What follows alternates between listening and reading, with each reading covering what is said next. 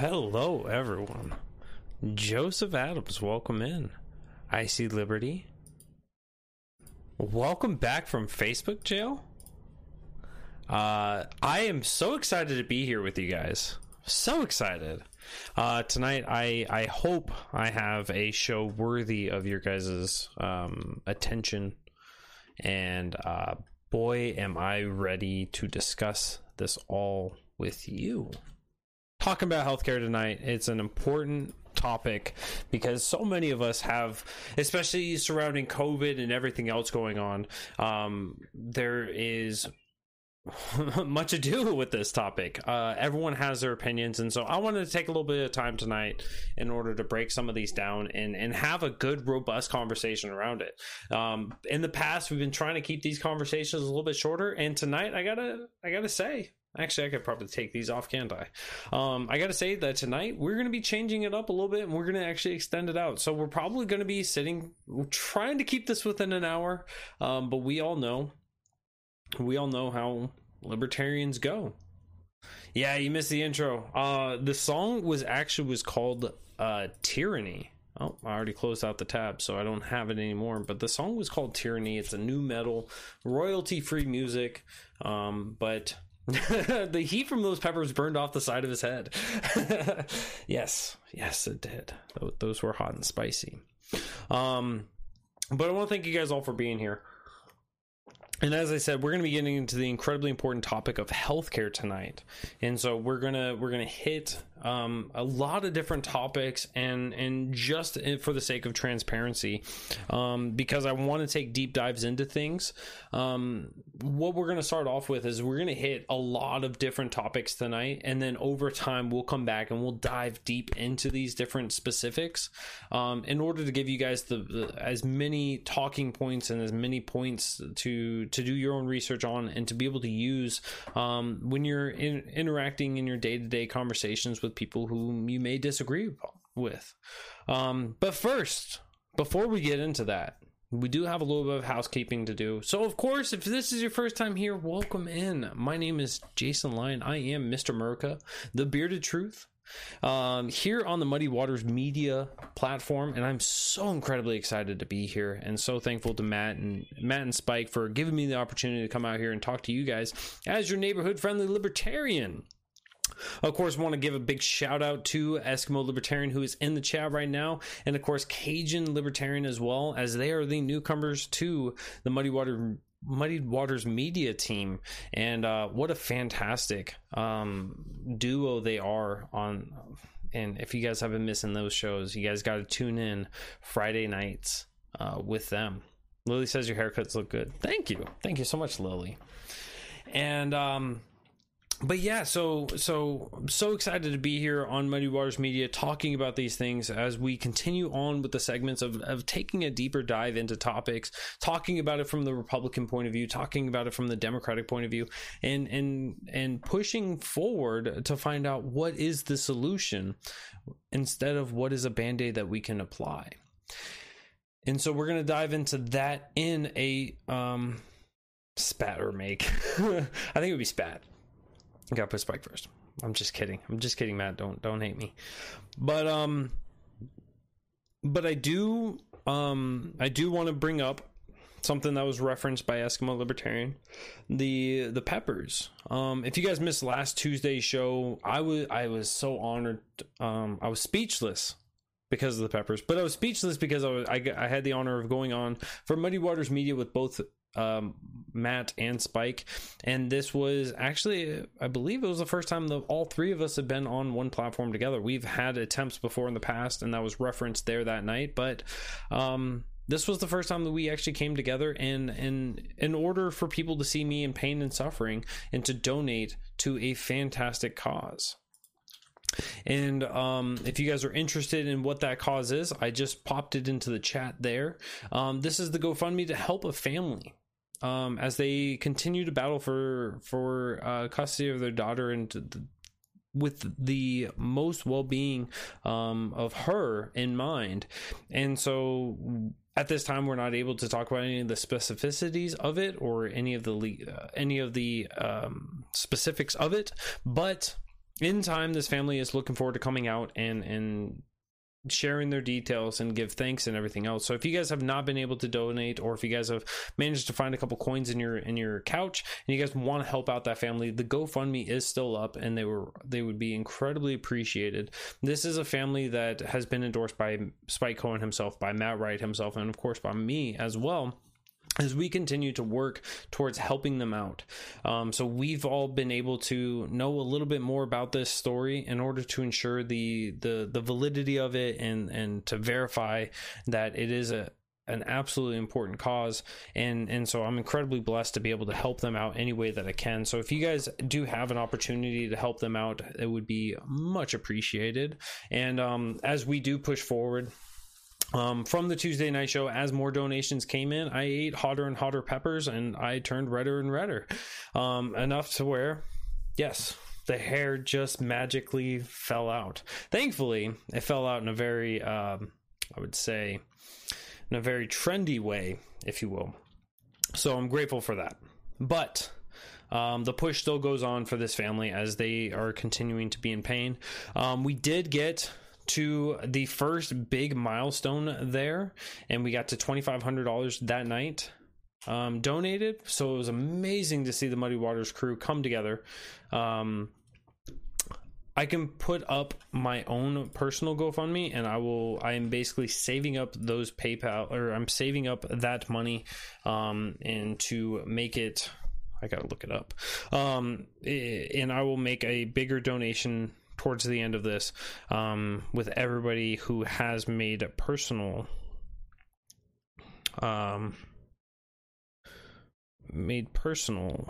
donations.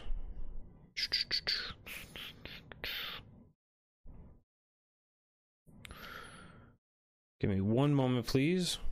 All right, I have it. I can type it into now. So if you guys are having difficulty with with donating through GoFundMe, feel free to use paypal.me/beardedtruth. Should have been really easy for me to figure out, but it wasn't. Legendary Beard of Liberty has arrived. I've been here, Cajun. I appreciate you coming in, though, man. Welcome in. So it's so there we have it. The links for both the GoFundMe as well as for my personal PayPal. I promise you guys, I am keeping track of it. I actually cleared it out before that stream, and so everything that's in that account, everything that comes into PayPal will be going to this. So even if you guys are like, hey, Jason just did some great services and I want to donate to him, if you guys want to donate to me during this stream or any time in the future, guess what? It's going to this family. So it's all good, and I appreciate that. No, don't worry about that, Eskimo. I appreciate that looking out. Teeks, welcome in from Twitch. So, fantastic stuff on the horizon there as we continue to show our voluntarist roots and help out families that are in need without the necessity of using government forces in order to ensure that protection. So, we have a topic to get into, and I am so incredibly excited for it. Healthcare. I want to start off with a disclaimer that I feel like a lot of people don't really hit, that don't really talk about, and that is that all of us, every single one of us, whether we are libertarian, we are Republican, we are Democratic, or even outside of the parties, I believe that we all have the same desire, and that is for a healthcare system to provide the service of healthcare to as many people as possible, to not cause harm to them, i.e. either through malpractice or damages to their pocketbooks, and that we want to see as many people flourish and to be protected and to be cured and to be just all of the different services that are provided through healthcare. We want to see this happen in great abundance. And so we all have the same desires of the outcome. It's just a matter of the way that we get there is often the thing that trips us up the most. And so I of course want to start off this discussion with saying, I agree with everybody on the desires, and so tonight is going to be a little bit of a dive into some of those points and to see, is this truly going to be working out in the favor of our society? And we already have some comments coming in about what's some of the opinions, and there are, and let's not be afraid to say it. There are virtually millions of different opinions on how to fix the healthcare system. So I'm going to talk about some of the ones that I personally hold, as well as highlight some of the issues I see with a lot of the systems that are already in place that people are advocating that we fall into.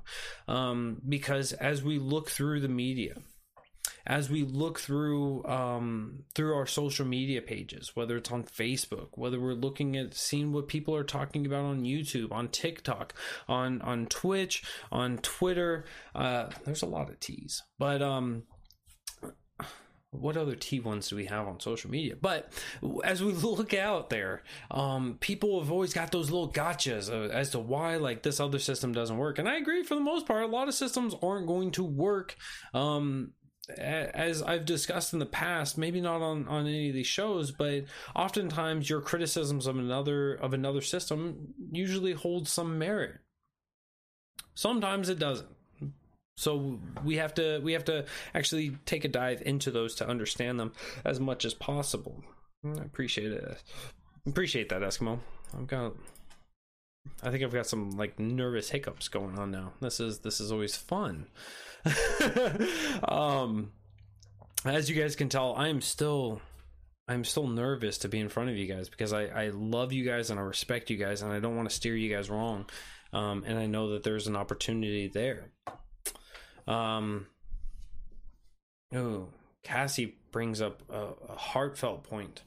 The price itself is ridiculous. An ER visit to the hospital for 4 hours was billed to the insurance for $11,000. And we will talk a little bit about health coverage, or like health care itself, and how it translates to health insurance.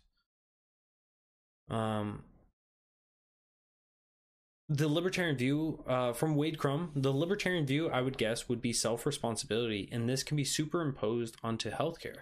Well, it would be in one essence of it, but at the same time, when you have a system that is so manipulated, and we'll get into this, of course, when a system is so manipulated, controlled, and guided, it's no longer just about you trying to navigate those waters when there's so many barriers in the way of better healthcare. So we will get into this all, and I'm so excited for it. So I first want to start off with talking about, of course, one of the most predominant arguments that we see: universal healthcare. Universal healthcare is one of those systems in which everybody who uses universal healthcare has a different factor that they're focused on, hyper focused on, even, if you will. And so when we look at these universal systems, are they looking to make sure that it's 100% universal and cost effective, to where they're suppressing the cost as much as possible to ensure that people, that taxes aren't being raised as much, that people aren't having to pay out of pocket when they go in? Or are they looking to make it universal and trying to figure out a way to push for absolute speedy appointments and coverage and care, and seeing specialists and seeing surgeons? There are very few examples of this, but there are attempts at this. Now, of course, if you recognize, there's three criteria I spoke about. There's universality, right? The idea that everybody is incorporated into the system, and I think that that's a very noble cause. There is the desire for as much quality as possible, right? You just want to be able to get seen and get taken care of, and you want to know that when you go home at the end of the day, you got the best physician, they diagnosed you properly, they gave you the right medication, and you are well on your way to becoming better. Fantastic aspect to be looking at. And then, of course, the cost, right? You want to drive those costs down because you don't want to hurt people. You don't want to make it a barrier for people to be seen. You want to make sure that people are able to be seen regardless of what walk of life or where at in the walk of life that they are, right? You want to be able to see somebody who may have been down on their luck and is now homeless, be able to go and get seen in a physician. You don't want to have barriers in the way of them. And that is a fantastic aspect to be concerned with. So we have three very important aspects that I agree are incredibly important. They have to be one of the most important things that we look at, because they are the three things that make up any kind of a service or a good, right? So we want to have the highest level of degree of success in all three of those. You want to have as many people getting seen with the highest rate of success and with the minimum amount of damages done to them and to the market. Now, how do we get to that? So when you have universal health care, right, you can never actually legislate to have all three of these things. And I'll explain why and I think I want to start off with Puerto Rico first. We're going to talk about some specific examples. Puerto Rico has a federal cap that was enacted by the U.S. government. And in the way that this worked was that they capped out how much money was going to be allowed to be spent on administrators, allowed to be spent towards doctors, allowed to be spent towards nurses, towards the staff that clean the buildings, towards the buildings themselves. There's a cap overlaying everything. But universal healthcare, people can go get seen. And you know, the desire, the demand that people are taken care of is legislated within it, within the government of Puerto Rico. So there is those two aspects that they drove to be very important. The cost and the universality. But as it has played out, as a result of this, we have seen doctors flee from Puerto Rico because while they were making on average around $44,000 a year, and I would be remiss without saying there's people in our audience right now watching us that are enjoying this stream, and I appreciate each and every one of you guys being here, that make more than $44,000 a year. And to go to an emotional argument, if you're out there saving lives, maybe you deserve a little bit more money than that. But they were making on average $44,000 a year, while American doctors were making on average about $99,000 a year. So about half. So many of these doctors realized this, and they have started fleeing. Most of them have gone to New York, not New York, I apologize, to Florida, specifically like Miami, but they've been moving to Florida, and they've been, since the times of I believe the number started back in like 2014 to 2020. There was 1,300 doctors that had left Puerto Rico. Greater than 10% of the doctors had left. And so while you try to force down the wages, you try to force down the costs, what you do is you cause some of these doctors who were performing well, who were providing a great service, a necessary service to those within their communities, you cause them to leave. You cause them to go, you cause them to flee to other areas to where they can make an actual living. The doctors that remain, they are understaffed because their other staff members have made the same decisions of either leaving that market or moving out of area and continuing to pursue this market. As well as they're working incredibly long hours. So these wages are stagnated. They're frozen. They can't go any higher. But as more and more doctors start leaving, their hours demanded of them continue to go up. And so there's more and more frustrations. And so there's a desire there that we need... I just saw Matt Wright's comment that they need to have a change there.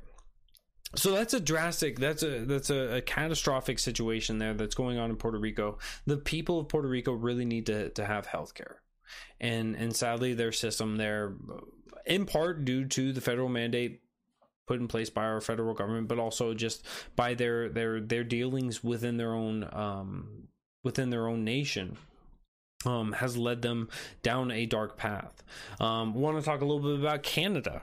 Canada, our friends to the north. So we talked to our south, and let's talk to them to the north. In Canada, they also have kind of a gap there, that they want to keep the wages down, but they also want to keep the universal healthcare. Now, there is an option, of course, in Canada where if you make good money, you can pay cash. You can leave the public healthcare system and go and take care of yourself. So hopefully, if you guys live in Canada, or if you guys know anyone living in Canada, they make enough money to where they can go pay cash in one of these private healthcare providers, because if they have to go to one of the public ones, the wait time is egregious. The wait time is absolutely egregious. Here was a study that was performed. Patients in Canada waited on average 19.8 weeks. 19.8. For average, it's 5 months to receive treatment, regardless of whether they were able to see a specialist or not. In the US, the average wait time for a first-time appointment is 24 days. Which is 3 times faster than Canada. Wait times in emergency room average 24 minutes, which is more than 4 times faster than Canada. And wait times for specialists range between 3 to 6 weeks, which is over 6 times faster than in Canada. So what we have there is we have another system where we see that just trying to focus on the financial part of it and focus on the universality, that wait times to be seen, it increases those wait times. It does not increase the quality of care. It does not increase the guarantee that you will be seen. There have been many reports and many news articles written on individuals who died waiting for life-saving surgeries because merely these schedules are booked out because there's so many people in need and not enough of a supply. The scarcity is a thing within economics, and it's certainly, as much as many people would desire that healthcare not be one of those things driven by economics, it sadly is.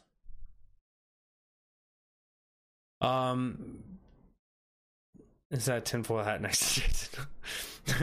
It actually is a lion, but the light causes it to make it different. Eskimo Libertarian was here earlier. Oh yeah, never mind. I'm slow.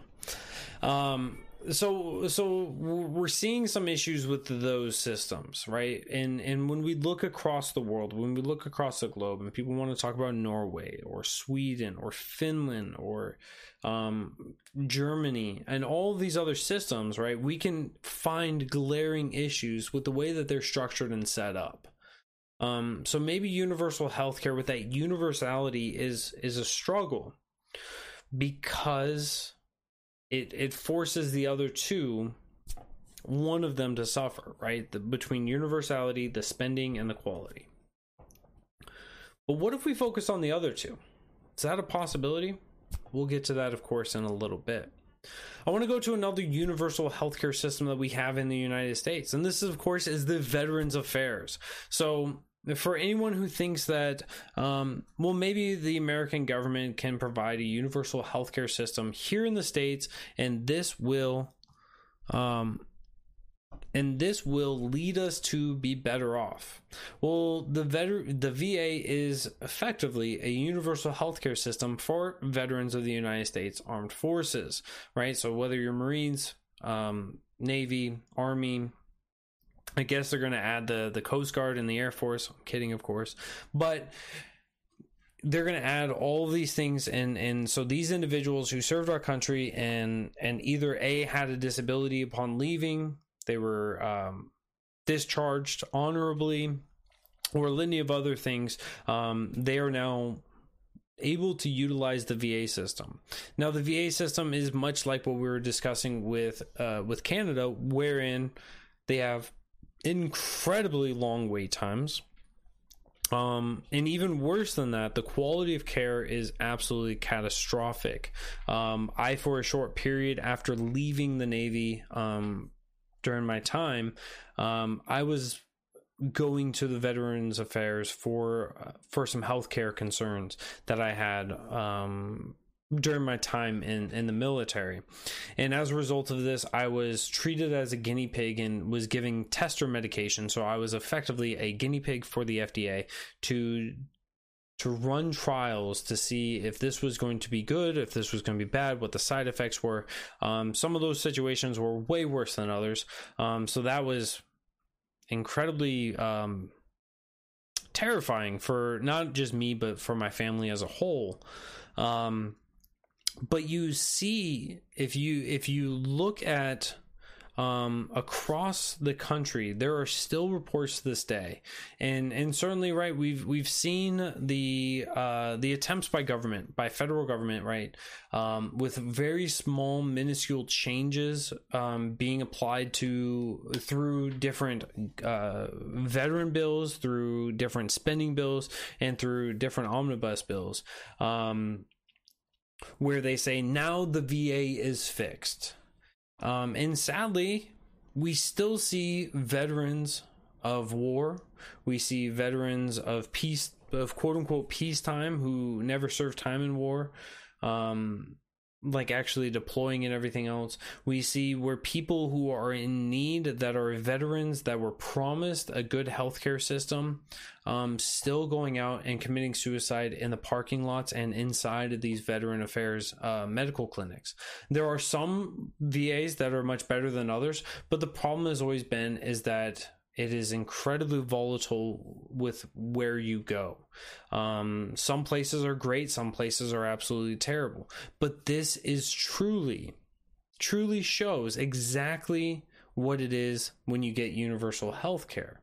Because you don't have any real control over how they function or how they work, right? We have to petition to the federal government in order to fix the systems, or to say, look, this one down here and for example, not even saying specifically, but like if there's one in Charleston, right? The Charleston one is just terrible. And so we need to fix it because of this, and this, right? And then imagine how long it's going to take for them to address it and everything else.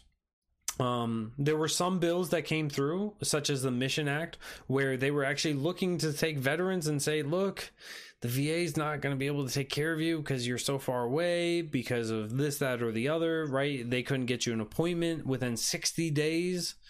Things like this, that you could go to a private clinic and you would be reimbursed, right? If that's your fix, I mean, it shows an indication that the system itself is not working. So I think when we look at universal healthcare, we can find a pretty glaring issue of the quality of care that people are receiving.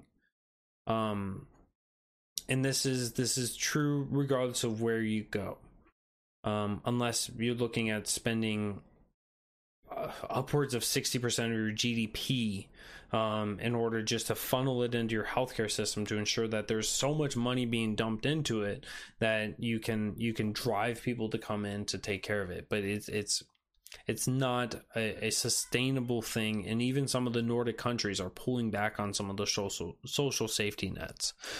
So we've discussed that aspect of it, and I want to discuss some of the legislations that we've had here in the States over time that have contributed to some of the problems that we face in our healthcare system, or has actually not addressed it at all, but people will praise it as if it is fixing things. And of course, I want to, when I speak with Republicans on the right, Reagan was the greatest in their opinion. Well, was one of the greatest. Now arguably a lot of them say Trump is. But Reagan was great. And one of the things that Reagan did was the COBRA bill. So he signed COBRA into law, and COBRA was to directly affect the way healthcare is provided in this country. There were things such as even if you have no ability, no desire to pay for your healthcare, you can go to any hospital if you are in dire need, and they will be forced to treat you. but there's also things that didn't really address issues, but it made people feel better, such as in Cobra, if you are an employee and you are laid off, fired, or just lose your job for any reason, you can have up to 18 months of your health insurance be maintained. Now, America is one of the only nations, or is the only nation, that has health insurance tied to an employer. This was, of course, due back in the early 1900s, where wages were stopped, were halted by the government. And so employers had to find ways of giving more benefits, right? To increase your wages without directly giving you a check. And so they got into paying for people's insurance. And so as a result of this, over time now, the market has pushed more and more people to be forced into working for an employer in order to get your health insurance. So what Cobra did was, now that your employer is giving you health insurance and is paying roughly around 30%, 60% if it's a great company, 100% if it's a phenomenal company that really cares about its people. I didn't say that. But if you lose your job for 18 months, you can actually maintain your health insurance. Now, the key here, of course, is that you're going to pay roughly around 102% of your health insurance. So you're going to pay 100% of it by yourself, and then usually it's around 2% administrative fees just to keep things right. So as we look into this conversation around healthcare, of course, health insurance and the cost of healthcare is such an important factor, that Cobra was there for the wealthy. It wasn't there for the middle class, and it certainly is not there for those lower on the economic scale. So we can see where something that has been widely approved by so many doesn't actually affect most Americans, especially now, as cost of healthcare, as cost of insurance, cost of premiums and actual out of pocket and everything else that have driven up so far. In more recent news, of course, the Affordable Care Act passed in 2010 under President Obama. This has been a point of discussion for a lot of people. This has been a point of discussion for a lot of people as to how we can justifiably fix our health insurance, which would then fix our health care. And I do have to disagree with this. Couple quick points on this. So it restructured health insurance across the country, which caused many health insurance companies to actually close their doors, because there's nothing better than closing down some businesses by forcing them into restructuring. And I agree that there's a lot of issues that when we see the lack of coverage, or the lack of coverage for some incidents, it's difficult to bear that, and it's difficult to not have an emotional response to it. But the restructuring actually hurt the market in many different ways. Individual plans, individual coverages became a little more difficult to obtain. In some states, you lost all insurance companies from actually doing this, from allowing you to get into the pool as an individual. So it meant that you were forced to either become an entrepreneur, or not to become an entrepreneur, but to be a part of a bigger business, to be a part of that pool, to join in and to be a part of the insurance pool, or you went without. It was proposed as legislation that would reduce premiums, and many people flaunt this inaccurately, because it didn't actually reduce premiums. It reduced the rate in which premiums increased for a short period of time, but it did not in any way reduce the cost of health insurance or health care in this country. So we're talking about a band-aid on that.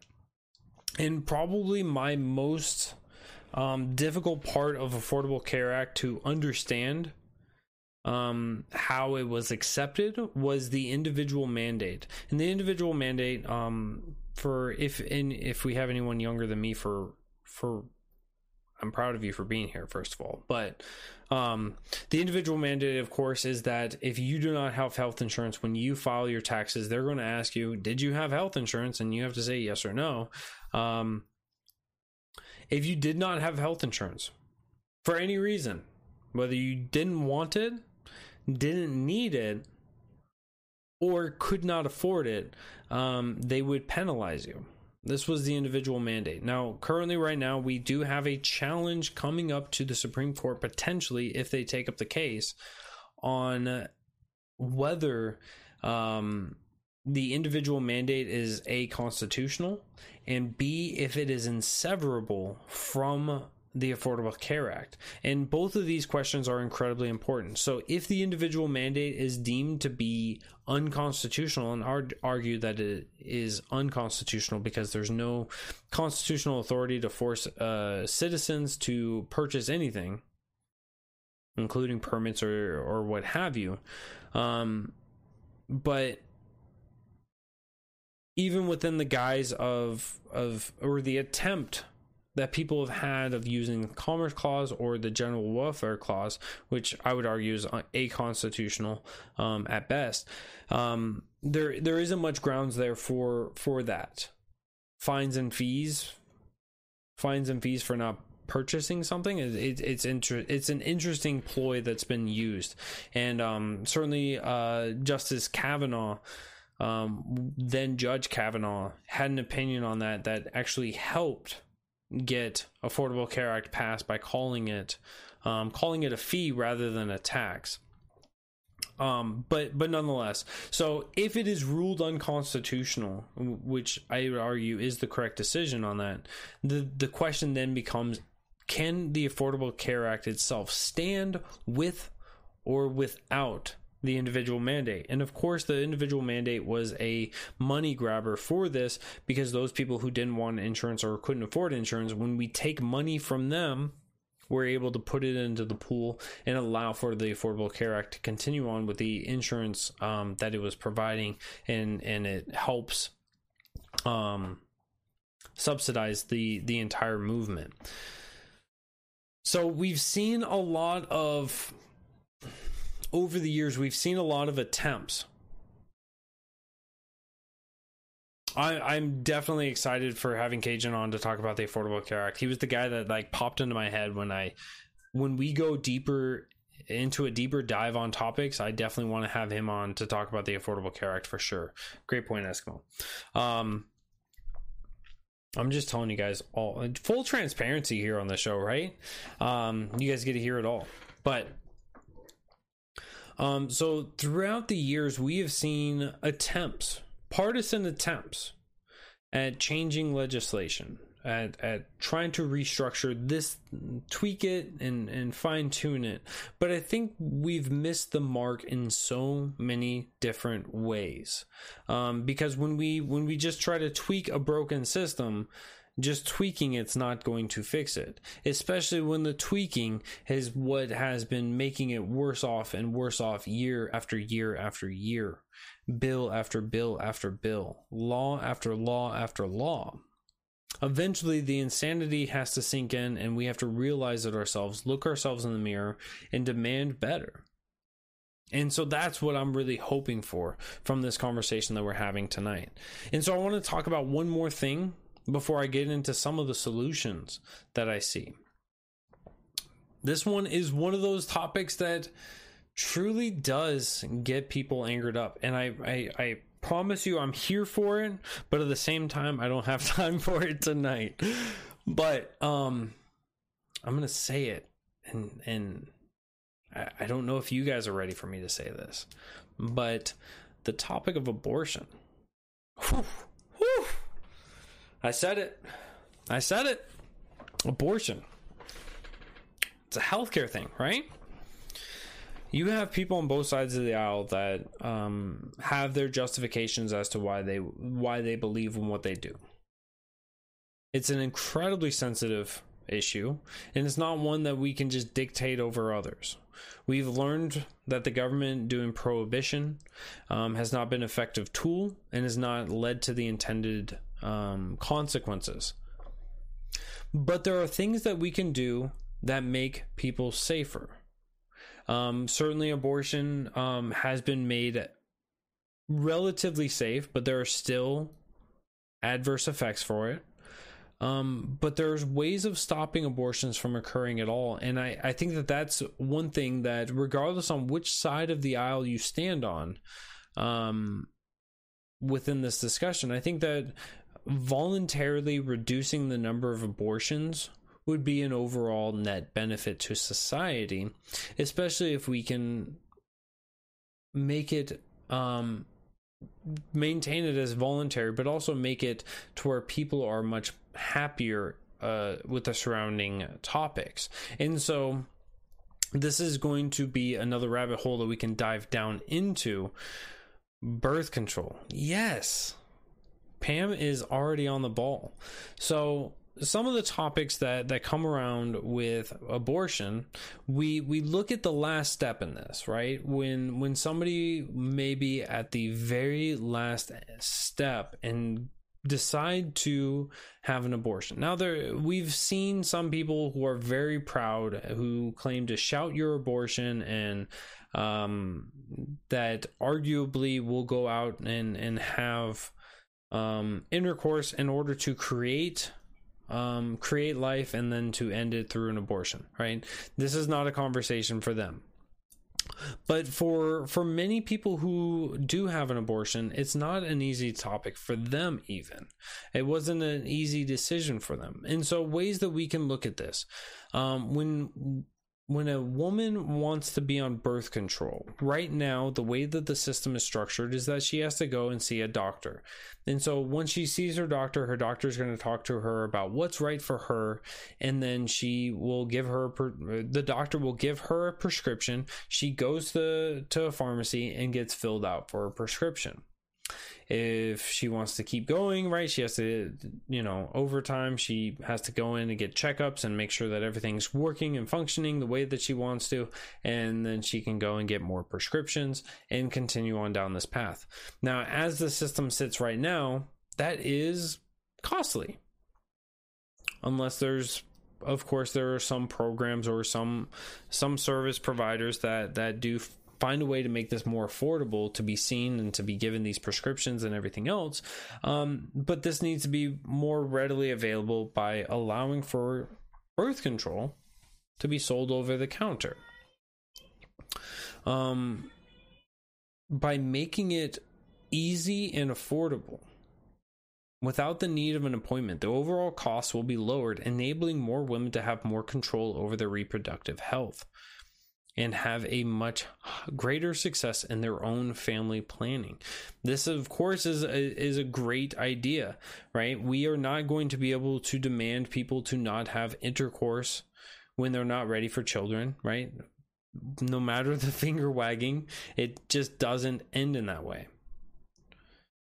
And so this is one step that we can do. I don't want to get into like the adoptions and the foster care and looking at all the different forms of contraceptives and ways of finding to make those easier easier and more affordable for both men and women, but focusing more on the pharmaceutical side of things, the cost for somebody to get any kind of pharmaceutical, not just birth control, it does go up.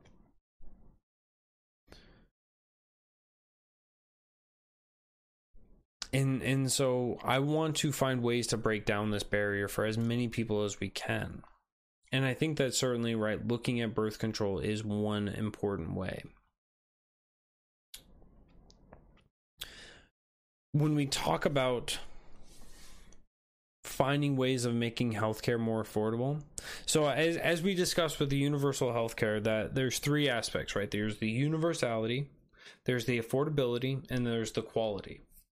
And we want to have as high in all three of those factors as possible, but of course, as you pull towards two, the third is left out or diminished. And that's the struggle, because you want the highest degree of all three of them. Do you want 70% across the way? Do you want 140, right? Where do you want to land this at the end? And I think that the best answer for this is to look at how some of the systems have functioned in the past, how the systems are functioning now, understanding general good market techniques, and understanding some of the bad legislation that is still in the books. So we can look at how we can make... I have a study that was done to show legislation that's in 35 states and Washington, D.C. that increases the cost of healthcare by 40%. It drastically reduces the quality of healthcare by 40%. And of course, these are not universal healthcare systems. So as the cost goes up, you have less and less people that can access healthcare, let alone if they're in a rural area. So I'm of course talking about a law called Certificate of Need. Now, I've spoken about Certificate of Need plenty of times, and I realize I only have about 10 minutes left. Oh my God, I'm a libertarian. Certificate of Need laws. What are they? How do they work? And which states don't have them? So if you guys are from Texas, from California, from Idaho, North Dakota, South Dakota, Wyoming, Colorado, Utah, New Mexico, Kansas, I almost said Panama, Pennsylvania, New Hampshire, you do not have to worry about this conversation. This is not applicable to your state, but it is still important for you to hear it. It's just not applicable to you, thankfully. You guys are the constant. You guys are the proof that Certificate of Need laws do not work. So brief synopsis of what Certificate of Need laws are. Certificate of Need laws was a federal mandate back in the 70s that quickly was removed. Now, how often do we know about bills that have been enacted at the federal level and then removed? I can think of prohibition. I'm sure that there's a couple other smaller ones, but this one is an important one. So when it was enacted as a federal mandate, it spread across all 50 states. And then it was removed as a federal mandate, and we still have, as I said, 35 states and DC still maintaining Certificate of Need. And what this is for any medical provider who's looking to provide services or goods within the healthcare system or the healthcare industry, or to expand their already existing healthcare providers or service provider, they must request through the Certificate of Need Board or through a government agency working like their Certificate of Need Board, and petition to them what changes they would like to see and why. And so as they petition, part of the review process in all these states is that they verify that there is not somebody else who has the Certificate of Need in that area. So if in my area of northern South Carolina, northwestern part of South Carolina, we have Prisma Healthcare who has the Certificate of Need in our area. So if I decided that because I saw a lack of care, an increasing number of costs, or a monumental jump in cost for the average South Carolinian to go through Prisma Healthcare, for me to go into providing healthcare for this area, I have to go to the Certificate of Need Board and request to them, hey, I would like to provide healthcare in this area. And so I can have all of the important information and give them everything that they need in order for them to feel justified in my cause. And what they would do is once they've basically almost got ready to stamp it yes, they give it to Prisma. Prisma, do you want to have this competition? And of course Prisma goes yes. No, of course not. They say no. And so then starts my legal battle in order to do this. We had in Fort Mill, South Carolina in 2002, an entity decided that they wanted to start providing healthcare. And so they requested and petitioned to the Certificate of Need Board in order to start. And when they sent this off to the current provider or the current holder of the certificate of need in the area, you can have multiple entities having certificate of need, but they had the monopoly at that time, which is what certificate of need laws creates. When they brought it to them, they said absolutely not and took them to court. Well, a mere 18 years later, they finally got the approvals, and now they're finally erecting their healthcare provider buildings in Fort Mill, South Carolina. So it only took them 18 years and millions upon millions of dollars, and when they could have been providing healthcare in those areas. So this is just one aspect of it. This is not just providing those services and then you get a blank slate and you can do what you want as long as you stay within those. No. So if a part of the request is to say how many rooms you want, how many beds you want, how many pieces of medical equipment you want, and including, as COVID came through, how many ventilators do you want? And if you ever decide you want to change them, you have to go back and petition, and it goes to any of your competitors in the area, because they want to make sure that the people need it and not that you just want to take advantage of a market. Does this make sense to you guys? Like, I'm sure that the words make sense, but does this make sense to you guys in an economic thinking of we need to have as much control and allow for monopolies to stand, and they're backed by government, and that somehow this is going to make people better off in the long run? I don't think so. So as COVID came through on, I'm torn on the date, March of 2020, it was either the 13th or the 17th.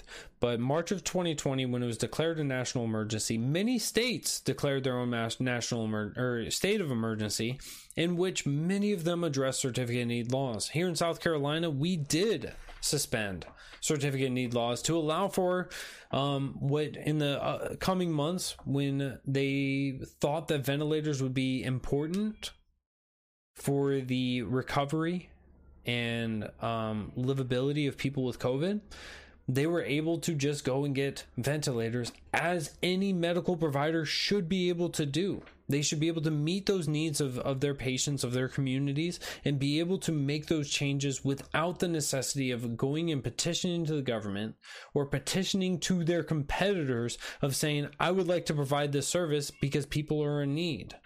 But rather that if you are providing a service in an area and you see that there's a higher demand for one aspect of your field that you are specialized in, that you should be able to do what is necessary in order to provide for those. That should be the need. So we have certificate of need laws in place. And I believe I've already said it, but the states that don't have certificate of need laws, they have roughly around 40% lower cost because there are more healthcare providers in those areas.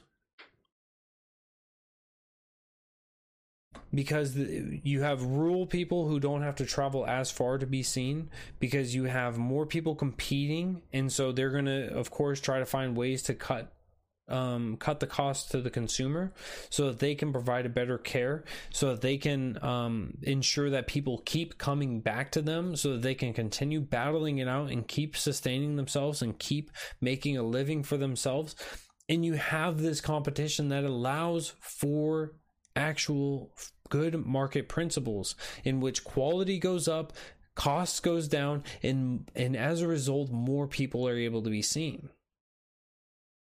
Those are the three metrics that we've been talking about: universality, spending, and quality. You can see the spending go down, the cost to the consumer go down. You can see the quality improve over time. You can see more and more people be seen. Because when they're in a rural area and they're traveling, right now in my state, we have people that are traveling 4 to 5 counties to be seen for appointments with specialists. Allowing for more specialists to pop up is only better for the people in those areas. If they decide that there's a better one a little bit further away and they decide to make that trek, the person that's hurting is the specialist near them because they are not providing a good enough service. So either they'll correct themselves or they'll go out of business. And this is why it's so important for me that when we have these kinds of discussions,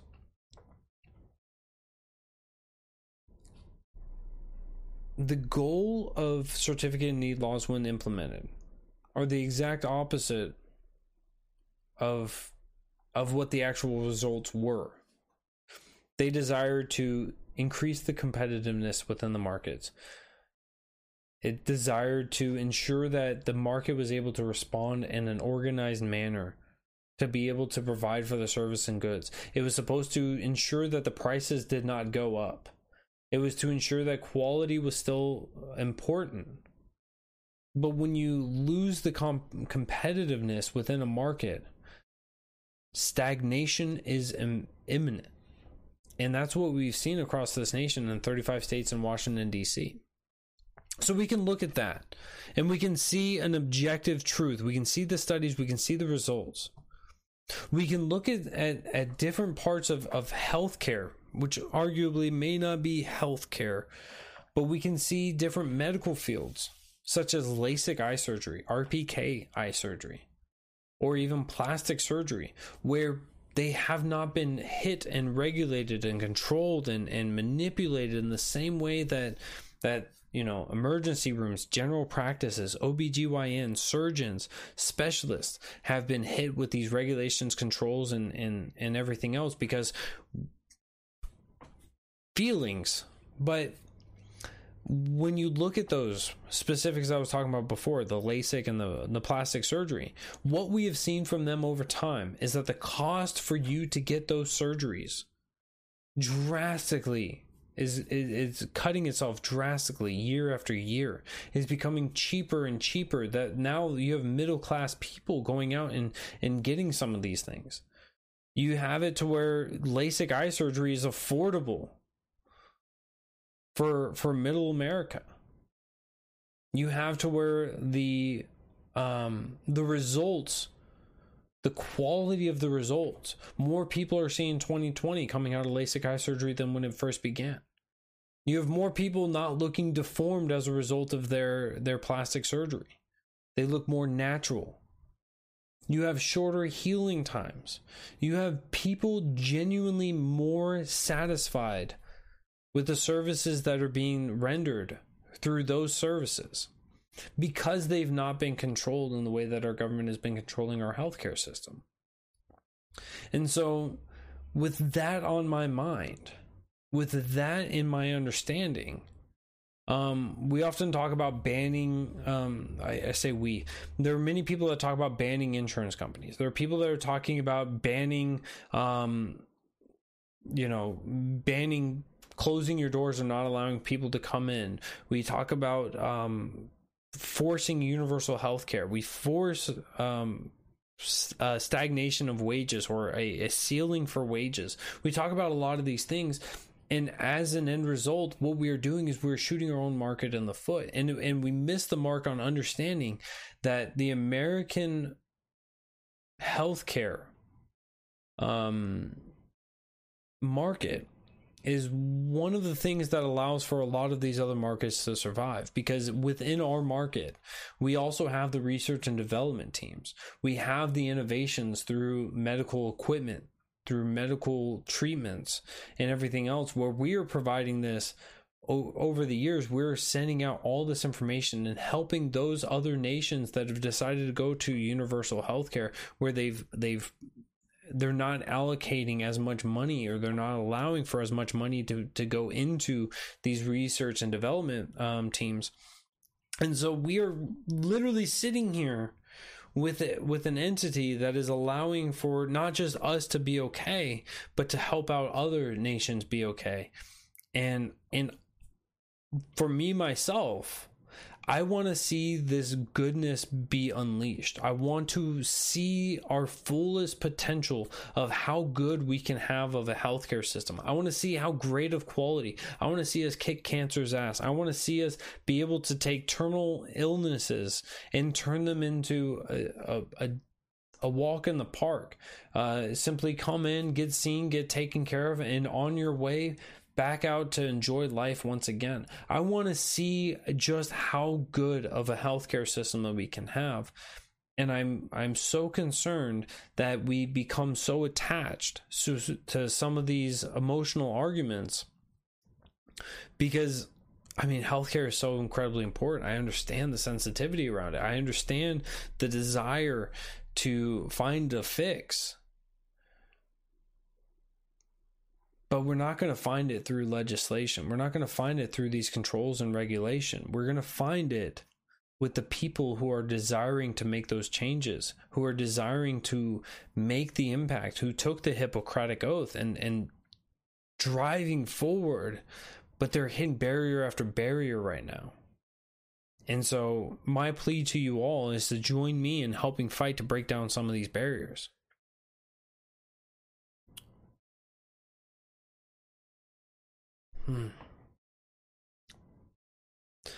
But I plead with you guys all to join in, to share this out, to help spread the message on how we can better healthcare system. And of course, I'm always here to learn more, as well as to help share with what I've been learning. And I'm looking forward to continuing on with this conversation. And as I said in the beginning, we're going to dive deeper into these specific topics in the future shows. We'll have some guests on to be able to help spice it up a little bit. But I want you guys to know that I love you guys. I appreciate you guys all. And make sure that if you guys are not already prepared to do so, you guys hop on over to the Cajun Libertarian Show. He's going to be on tonight in about 26 minutes. So 9:30 Freedom Time. That's Eastern Time. And then make sure you guys get back here tomorrow night, Tuesday night, for Muddy Waters of Freedom. Wednesday night at 8 p.m. Eastern, we're going to be seeing My Fellow Americans with Spike Cohen himself. Thursday night, Writer's Block with Matt Wright. And Friday night with Cajun and Eskimo. It'll be a fantastic time, from bayous to igloos. Always a good show with it. And I'm so glad to see Muddied Waters be Monday through Friday now, guys. And I hope you guys are enjoying it as well. You're getting a lot of different perspectives, a lot of different thoughts, a lot of different views. And this is what allows for a society to be better. If I can just reflect on that for a second.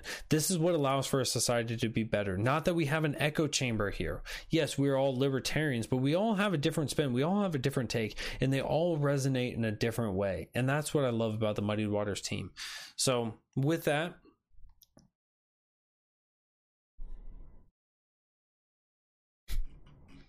guys, I'm going to bid you all adieu. I made it 1 hour and 5 minutes. I try to keep it within an hour, but I'm just too damn libertarian, if you will. But I love you guys all. I appreciate you all so much. And I will catch you guys next week, Monday at 8 p.m. Eastern. I'll be back. Love you all. Catch you guys soon.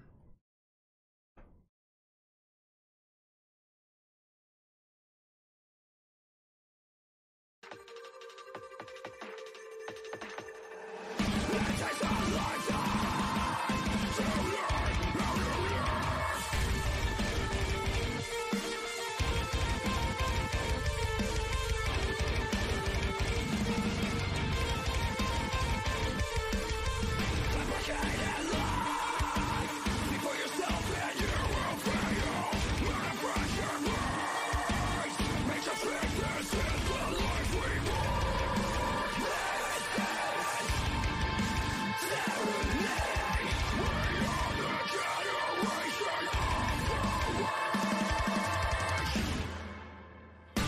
can we learn?